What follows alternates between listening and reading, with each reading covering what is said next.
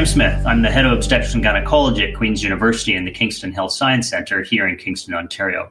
We established the Mothers Program to provide a reliable source of information about pregnancy on the internet with the goal to improve mothers' health through education, research, and screening. The Mothers podcasts are an extension of that. Today we're going to be discussing pregnancy, postpartum, and mental health, and our guest is Dr. Claudio Soares. Dr. Soares is the professor and head of psychiatry at Queen's University and the Kingston Health Sciences Centres. Claudio, welcome and thank you for agreeing to speak with us. My pleasure to be here with you, Graham. Thanks for inviting me. So pregnancy and the postpartum under the best of circumstances can be associated with an increase in anxiety. How do you know what's normal worrying and the blues and what's not? Well, I think it's a great question for us to start the conversation about mood and anxiety during pregnancy. I think the times that we thought that pregnancy would be just joy or pure joy and no stress, they're long gone. So we all know that in the best case scenario, as you mentioned, there's a lot of expectations and anxiety around pregnancy. I think the main issue of being worried or not worried about anxiety or depression during pregnancy is how that is affecting the ability of the mother or future mother to work and to function in society or function within the family environment. In other words, how much that can be disruptive or maladaptive.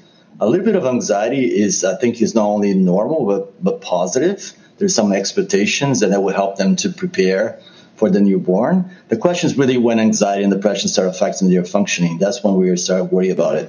And obviously, we have to worry about those or pay more attention to those who have a history of anxiety and depression.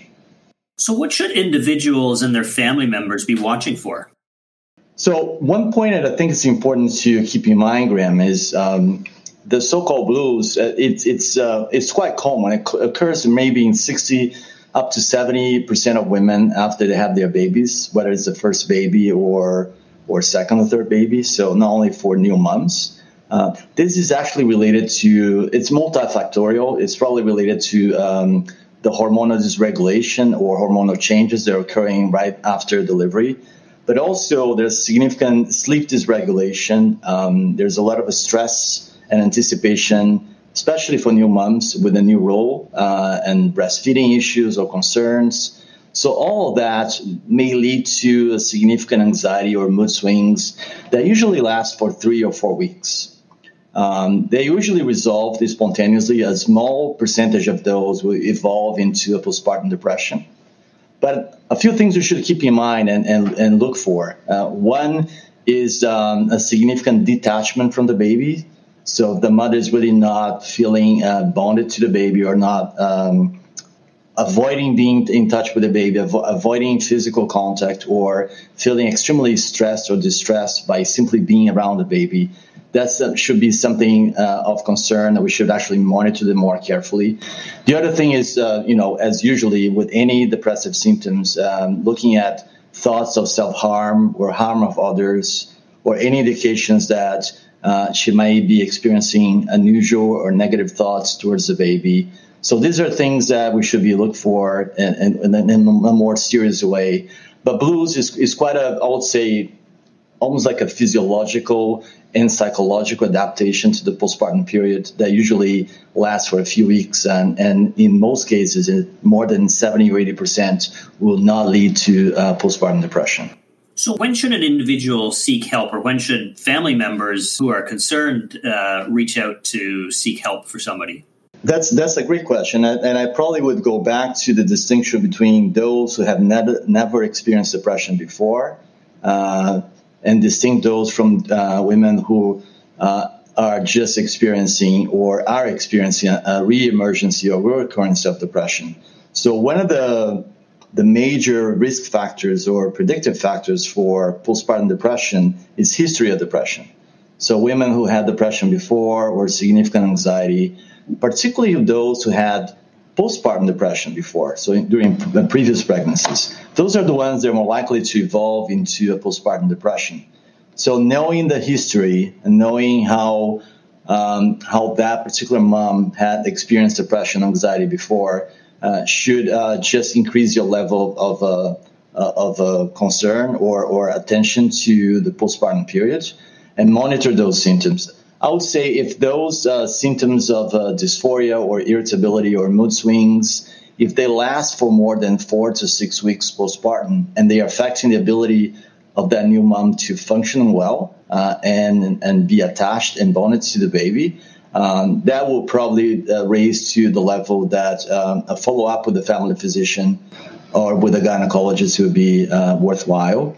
For those with a prior history of depression, I think a closer follow-up postpartum in the first 3 to 6 weeks and then continue to monitor that in the first 3 months postpartum, that's probably more, I would say, a better strategy because those are definitely at a higher risk for developing depression or significant anxiety postpartum. So drugs for anxiety and depression are some of the most commonly used medications in individuals who get pregnant. Can we talk in general about the safety of them? I've certainly seen a number of individuals over the years who have either gone off their medications on their own or been advised to go off their medications and run into problems with worsening of their mental health symptoms. And that's not in either their or their baby's best interest. That's a great question. And I think there has been a question in the minds of both physicians and patients for decades now. And I would say that we are probably fortunate that on one hand, there's a lot of concerns, I would say even stigma around the use of psychiatric medications during pregnancy. On the other hand, they have probably one of the most well-studied class of medications during pregnancy. I don't think we have as much data on antibiotics or anti-pain medications during pregnancy compared to what we have in antidepressants. And that's good news. So we now, after extensive analysis of a large number of data, we can say that for women suffering from depression, unipolar depression, we're using antidepressants. Overall, the data suggests a good safety to be used during pregnancy without leading to significant risks for neonatal complications or malformations. The question is really how to weigh the risk of exposure to medications versus the risk of depression itself, right? Quite often we spend a lot of time discussing the risk of exposing moms to or future moms to medication, but we don't spend the same amount of time explaining to them or to the family members the risk of not treating the depression. So what is the impact, the obstetrical impact of a depression, severe depression, or neonatal complications, or even the impact on the infant, the newborn, to be exposed to a depressed mom or psychotically depressed mom, and the impact on that for the baby's development. So overall, I would say the use of antidepressants has been shown to be safe during pregnancy.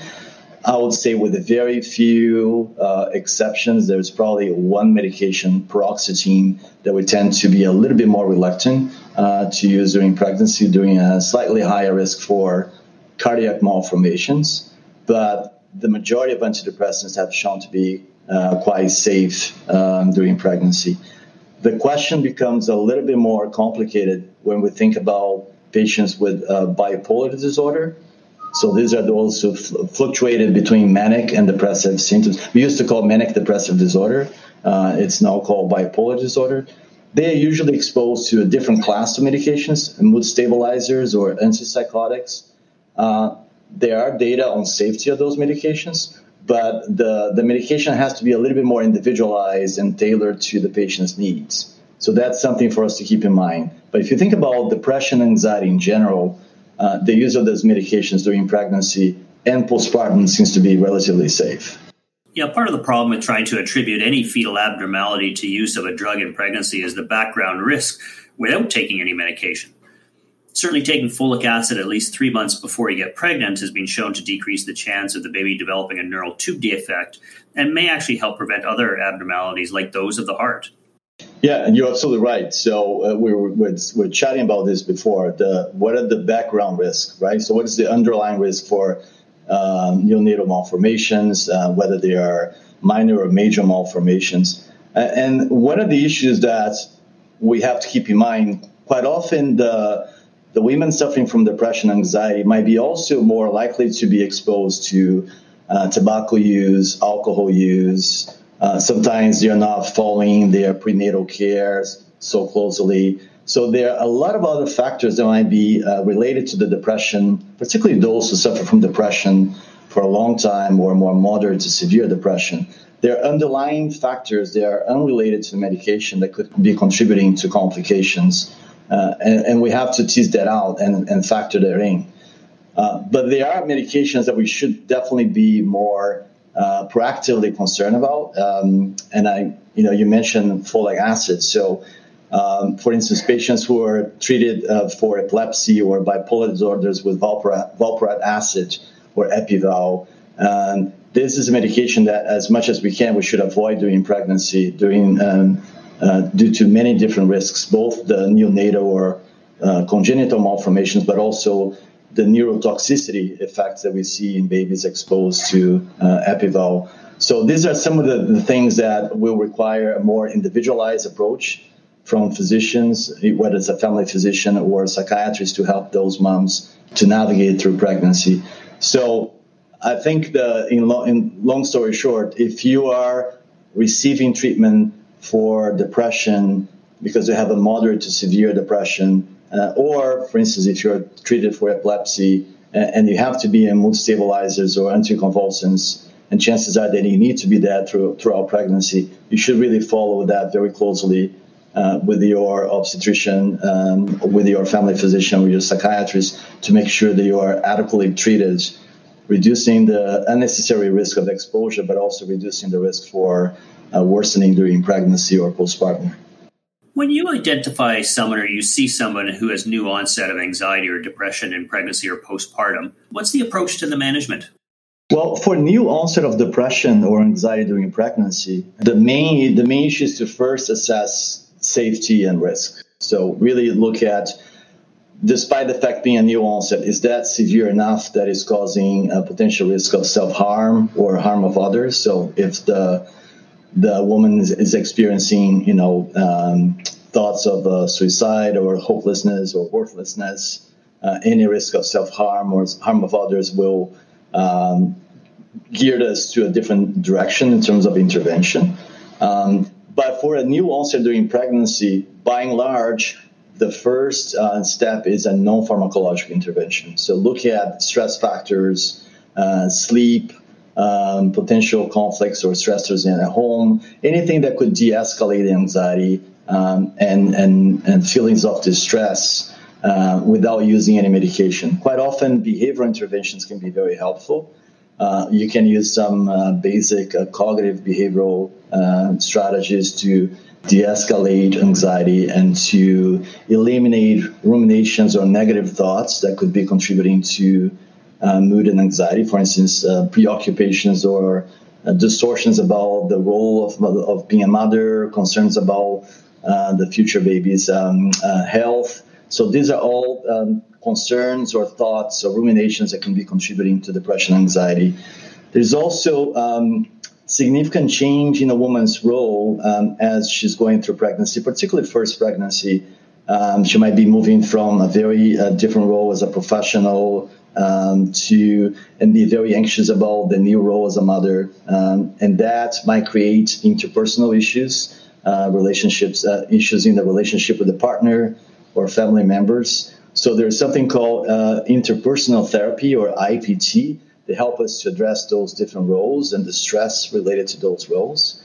So both cognitive behavioral therapy or CBT or interpersonal therapy or IPT are just two examples of behavioral strategies that we can use. Sleep hygiene is also something we can use to help women to sleep, although they would be probably mad at me when they are in the third trimester and look at me and say, how can I sleep with this, with all those changes that are happening to my body and everything else? But, we try as much as we can behavioral strategies and sometimes just counseling, supportive therapy and support of the family members can be quite helpful. Medications is left to those more moderate to severe cases or for patients, as we mentioned before, who have a significant history of depression and anxiety before or postpartum depression. So you mentioned that anyone who has a history of mental health concerns is at risk of increased problems in pregnancy and postpartum, and more so if they've had it in a previous pregnancy. What would you advise someone like this who is considering another pregnancy? So that's a great question, and the answer can be probably divided between two groups. So those who are planning to get pregnant ahead of the time and have a chance to review all their options prior to conceive, and those who have issues with depression before and struggle, and then just realize they got pregnant. So basically an unplanned pregnancy that occurs in a woman who had experienced depression and anxiety before. There's actually some interesting studies looking at this conflict that women go through when they have to make decisions about medication. So there's actually a Canadian author that was looking at scientists from Women's College in Toronto, looking at what drives a woman's decision to make decisions about medication during pregnancy. And she found out that one of the things that actually almost distinguish those who end up using medication or not is the timing of the decision. So if they have a chance to reflect on the use of medication 3 months or more before conceiving, they feel much more relief with their decision. So they actually tend to balance the pros and cons. They look at the history of depression before. If they had been depressed during pregnancy, they know how difficult it was. So the decision is a little bit more straightforward, I would say, and they tend to decided to stay on medication if they experienced moderate to severe depression before, and or they experience a significant postpartum depression, so they tend to agree to stay on medication. And these are the ones who are high risk for relapse anyway, so they should be on medication if they agree to. But on the other hand, those who are not given the opportunity or didn't have the opportunity to reflect on using medications before conceiving and find themselves making that decision the first trimester or even the second trimester, they tend to be more conflicted with that decision. They tend to be less compliant to the medication. And in some cases, they tend to have the worst outcome. So I would say introducing that discussion sooner than later seems to be a factor that contributes to a better outcome. And the second point would be the severity of the depression before and how that affects the postpartum period in previous pregnancies. I'll give you another example. There are studies that follow women with severe depression who are taking medication during pregnancy and decided to discontinue or stay on medication. And that's actually a large cohort that was done in the U.S. And they found out that among women who stay on medication during pregnancy because they had a history of severe depression before, among those who stay on medication, almost 1/5, so 20%, experience a relapse during pregnancy. Then they compared to women with significant depression that decided to discontinue the medication during pregnancy. The relapse there was almost 70%. So the good news is that if you stay on medication, you reduce your risk from 70% to 20%.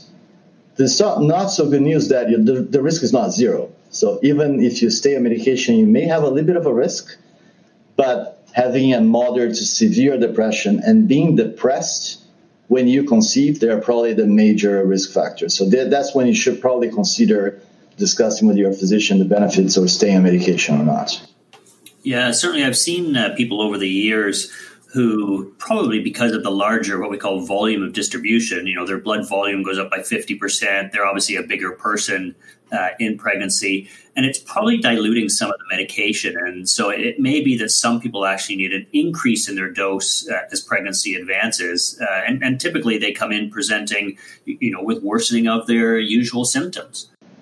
Yeah, that's right. So there are actually some studies looking at volume distribution and dosing of antidepressants. There was a time when family physicians or even some psychiatrists were recommending decreasing the dose of antidepressants towards the end of the pregnancy to avoid any syndrome in the baby, the persistent pulmonary hypertension or withdrawal symptoms in the baby. And that was probably not a very wise recommendation, because at that point in time, the dose that the moms are receiving was actually less than average or less than usual, and they probably would just increase the risk for relapse if they changed the dose. Most antidepressants don't necessarily request or require a major adjustment, with the exception of citalopram. In some cases, we need to adjust the dose a little bit, but most women should stay okay with the dose that brought them to a good point. If they are well on a certain dose, they probably would be okay to be in the same dose.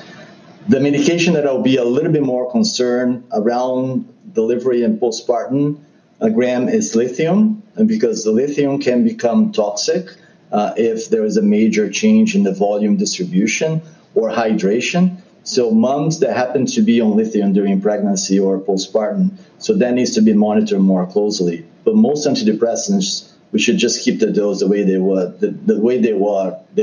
or the dose that was before, to ensure that mom remains well and doesn't have a risk for relapse. One of the things I've seen or done over the years as well is, the scenario where somebody has no history of mental health issues, except that they did have postpartum depression and were treated effectively and they recovered and then came off medication. And in their next pregnancy, because they are at higher risk, I've often had a discussion about starting back on medication, either at the very end of pregnancy or early postpartum, to try to prevent the problem from arising, as opposed to reacting to the problem once it's arisen. That's a very reasonable strategy. There are not a lot of prospective studies that look at this question very closely and compare to, let's say, just monitoring without medication. But I would say that I do the same for quite a few patients that I know they're high risk for postpartum depression, either because they were experiencing some depressive symptoms during pregnancy or they have a history of crashing very fast. So in other words, there's not a lot of time to intervene postpartum. So I try to do almost this prophylactic approach and initiate a medication towards the end of the third trimester or immediate postpartum. The good news for those who really crash very fast or develop severe postpartum depression is that now we have, at least in the U.S., brexanolone, which is a medication that can be given intravenous. It's an IV medication that works very, very fast for postpartum depression. It's just one dose that it has to be administered in the hospital, though, and the patient has to stay under observation for 24 to 36 hours. It's a different mechanism of action. It works very well. It has been approved in the United States for postpartum depression. We still don't have it available in Canada, but it works through a different mechanism in the brain. It's through GABA receptors, not the classic antidepressants, but it works very well. So they're promising new medications that we can use for those very severe, sometimes psychotic depressive episodes that require an intervention. So there's some options for those as well. Often from a screening point of view, we're using the Edinburgh Postpartum Depression Score. Is it something that patients could use on their own or women could use on their own? Yes, absolutely. So the Edinburgh postnatal depression, postpartum depression has been validated as a self-management tool.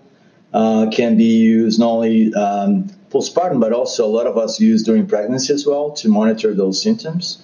They the same way that for some women having premenstrual diaries can be very helpful to look at their mood swings around menstruation. Any mechanism to help them to self-assess mood postpartum can be very helpful. And the Edinburgh scale is quite user-friendly. So they can definitely use those the questions of the Edinburgh as a guides to assess their mood for sure. Any other thoughts or advice to pregnant individuals or their partners related to anxiety and depression? I think it goes back to distinguishing what is a normal stress, a normal anxiety, and normal mood swings that might happen during pregnancy and postpartum from those who can be maladaptive or disruptive. So just keep an eye on, prolonged sleep disruption, not related to breastfeeding or not related to the baby crying, but more related to preoccupations or ruminations that become quite stressful. Look for significant mood swings or emotional detachment from the baby. or any more severe symptoms of depression, such as hopelessness or thoughts about self-harm. So these are major red flags, I would say. But mild to moderate depression or anxiety can usually respond quite well to supportive therapy, some support from partners or husbands or wives to help with the sleep, help to take care of the baby postpartum, and medication if needed, with the reassurance that some medications can be quite safely used both during pregnancy and breastfeeding. So you don't need to deprive yourself from treatment because you're worried about the baby's well-being. So baby will be fine as long as you're fine. Thank you so much, Claudio, for taking the time to join us to discuss pregnancy and postpartum and mental health today. I want to thank our guest as well as Adelaide Burrows, who helped to produce this podcast, and for those behind the scenes. We will put links to more information on this and other topics on our website, The Mothers Program, www.themothersprogram.ca. The Mothers Program is all one word. I'll include an attachment for the Edinburgh Postpartum Depression score sheet.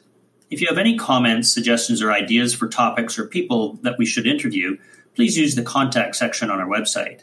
The next podcast, we will be speaking with Drs. Ashley Waddington and Melinda Radoa about postpartum contraception. Until then, stay safe.